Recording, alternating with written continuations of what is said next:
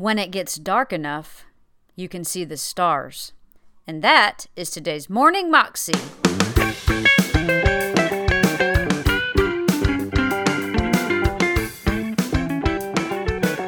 Welcome to the Morning Moxie Show. I am your host, Alicia Sharp, and today on the show we have Jentzen Franklin. And he is talking to us about how we need to lean on God. And somehow, we have these tendencies to lean towards this different sins in our life and lean towards our old tendencies. But how God comes in and will prop us up on our leaning side. Here's Jentzen. Verse 5. Who is this coming up from the wilderness, leaning upon her beloved? Who is this coming? Somebody's coming out of the wilderness. They've been in the wilderness, but they're coming up and they're coming out and they're leaning on one side, leaning to one side, and they're leaning on their beloved, who we know that beloved in the Song of Solomon is Jesus. And we are the bride. We're leaning on our beloved coming out of the wilderness. It seems like the world's in a wilderness economically, politically, spiritually. I'm not a pessimist because I believe when it gets dark enough, you can see the stars. And the stars are about to come out. And we are the sons of God and the women of God and the men of God, the daughters of God. And it's time for us to shine. The darker the world gets, the more the stars shine. And He's the day star from on high. How will we make it through the wilderness that we're in? We got to lean on Jesus. I heard a story some time ago that I want to give you this morning. It's the whole premise of the message that I'm going to share. A pastor asked his members at the end of his message in a little country church, he would conclude his service by calling on one of the members to stand up and pray the benediction, pray the closing prayer. And this was a normal thing. Many of you came up in a church like that where, they just call somebody out. And if you didn't want to pray, then don't sit on the front row because you're very much a target if you sit on the front row. And so this pastor, he would point this one guy out. Every time the guy would pray, he would pray, "Oh God, thank you for this word today and bless these people today." And he would end with the strangest statement. And he would conclude his prayer by saying, "And oh God, oh Lord, prop us up on our leaning side." And then that would be it. And every time the preacher would call on him, he'd pray whatever was relevant to the message. And then he would say, "And oh Lord, prop us up on our leaning side." And finally, the pastor pulled him aside and he said, "I love the way you pray, but I don't understand your little closing phrase. What are you talking about?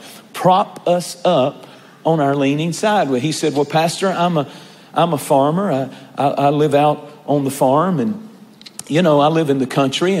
And he said, "I've got an old barn, and it's been there a long time. It's been through a lot of weather and a lot of storms and a lot of bugs that have eaten at it." And he said, "I got to looking at it one day when I was riding on my tractor, and I noticed that it was leaning to one side." And he said, "I thought to myself, oh my goodness, the barn is leaning and it's a matter of time before the whole thing falls." So he said, "You know what I did? I went and got some pine beams and I propped it up on its leaning side." And he said, "It still leans. I must tell you, I didn't fix the lean. It still leans, but I propped it up on its leaning side and it's not going to fall down because I propped it up on its leaning side." And he said, "I got to thinking about it when I was on the tractor, Pastor, and I was riding in the field, and I thought about the kind of year I've had and some of the storms I've been through and some of the things I've gone through and some of the people that are bugging me and eating away at my joy and eating away at my spirit. And I just got to thinking, I'm still here. I'm still standing after all that stuff I've been through, the storms and the howling winds. They couldn't topple me. I'm still standing by the grace of God. But from time to time, I find myself leaning toward my old desires, leaning toward anger, leaning toward becoming bitter or hateful at the people who are bugging me, or leaning toward going back to the old habits and the old life I used to have. And when I feel myself start leaning toward that tendency, I'll just remember that old barn and I'll pray out loud on my tractor, "Lord, I thank you that you're going to prop me up on my leaning side." I want to thank the Lord because I know what it means. It really means something to have the props of the Lord on your leaning side. Now, for those of you who are so strong and steadfast that you don't ever have to worry about a leaning side because you're so holified that we can't hardly stand to be in the room with you, all I can say to you is one of two things is going on. Number one, you have not lived long enough and been through a storm severe enough, or you've already fallen and you're flatter than a flitter and you don't even know it yet. It's one of the two. Because sooner or later, you're going to feel the howling forces of spiritual Mother Nature. You're going to have emotional hurricanes. It's going to be things and people that bug you and try to steal your joy. And you're going to start leaning toward that old habit, or leaning toward depression, or leaning toward giving up and quitting, or leaning toward bitterness and unforgiveness and anger and hatred and all the things that the enemy would love for you to do. But I'm here today to preach to you that you'll find the need sooner or later to pray, Lord, prop me up on my leaning side. I believe we're living in days where people need to be propped up on their leaning side. The Bible said when Moses died, Israel mourned for 30 days.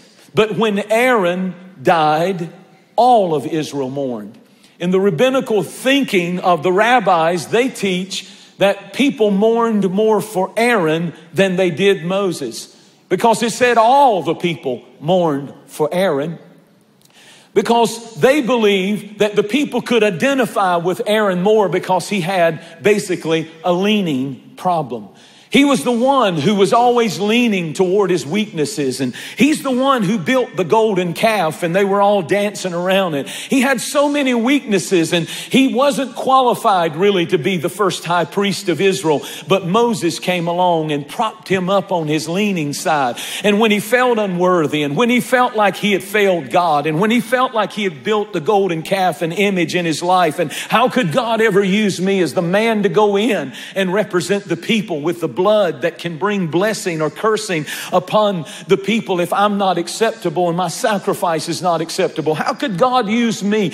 And it was Moses, you read, who was constantly propping him up on his leaning side. And I've seen God give people props. I've seen him bring people into other people's lives. And when they were leaning toward quitting, and when they were leaning toward giving up, and when they were leaning, and all of you have leans and bends. We all do, to areas and things and weaknesses in our lives. But when they started leaning, God knows how to bring people props who can prop you up on your leaning side and tell you you're not going to do that. And God can use you, and God's not through blessing you.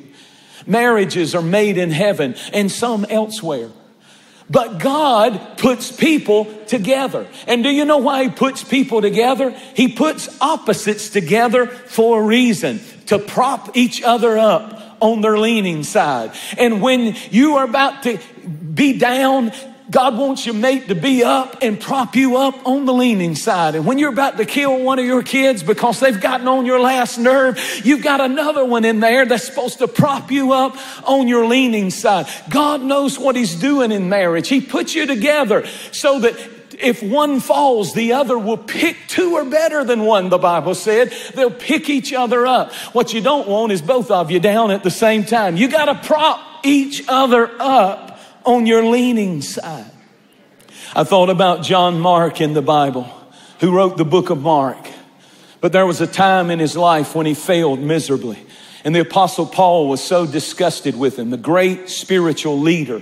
Everybody looked up to Paul. He was so spiritual and so powerful. But when John Mark messed up, he said, send him home. In other words, send him home to his mama. I have no use for him in ministry. He's not fit. He's not good enough. He's not qualified. He doesn't have what it takes to make it in ministry. And Paul dismissed him and said, he's never traveling with me again. I'm going to tell you, that's one of the whole books of your Bible that was just dismissed and told you don't have anything to say or do that's worthwhile. But Barnabas comes along, a man named Barnabas, and he begins to prop John Mark up on his leaning side. And for 2 years, he pours into him. And for 2 years, he tells him, God has his hand on you. And God's going to bless you. And Jesus has called you. And I know Paul rejected you. And Paul's a man too. And he didn't mean what he said. And I'm going to tell you, God's going to use you. And after 2 years, the Apostle Paul says, I'm going on another missionary journey. Oh, and by the way, send John Mark. He's profitable unto me. I need him. I've heard how good he's doing. And you read his book today because God sent somebody named Barnabas to prop him up on his leaning side. Do you know that it would have been so easy to lean and to fall and to go back to what he used to be before Jesus called him? I'm so thankful that Jesus never gives up on us, but he will prop us up on our leaning side. You talk about props. What must it have been like for Simon Peter? After he denied Jesus 3 times, the rooster crowed and he looked into the bleeding, bruised face of Jesus. And he saw those eyes and that face that had been torn to pieces as his beard was plucked. And those eyes looked at him and they asked him point blank, do you know this man? And he denied Christ, the Bible said, to his face. If you ever read that, it says it, to his face. And I can see those eyes of Jesus, face covered with blood, drop. And can you even imagine when that rooster crowed that 3rd time, how Peter's heart must have sunk in despair, and he starts leaning, and he even leans so far that he goes back to his fishing boat and the old life that he used to have. God could never use someone like me. But Jesus rose from the dead on the 3rd day. And when he rose from the dead and the girls came running, he said to the Mary that was there, the 2 Marys, he said, listen, you go tell my disciples and tell Peter to meet me in a certain place. He knew that it was going to take a prop to stop Simon from leaning and falling back into the life that he used to, his cussing and his cutting and his temper tantrums and his old addictions and his old habits. And some of you are listening to me today and you're leaning toward that habit, leaning toward that addiction. It's been a long time since you felt God. It's been a long time since you felt the Holy Spirit, and you came in today, and the truth is you're leaning. Nobody knows it but you and God, but you're leaning toward that weakness. But the Lord has sent you to church today so that he could prop you up on your leaning side. He knows your name and he loves you, and he knows if you're struggling, and he knows if you're leaning, and he can prop you up on your leaning side. Well, that was Jentzen Franklin, and you can find that clip on YouTube if you search under Jentzen Franklin, Focus on What You Like. You can also find out more information about him and his ministry at his website, jentzenfranklin.org. Well, that is all I have for you today. I hope you have an amazing day today, and I will see you again tomorrow. God bless.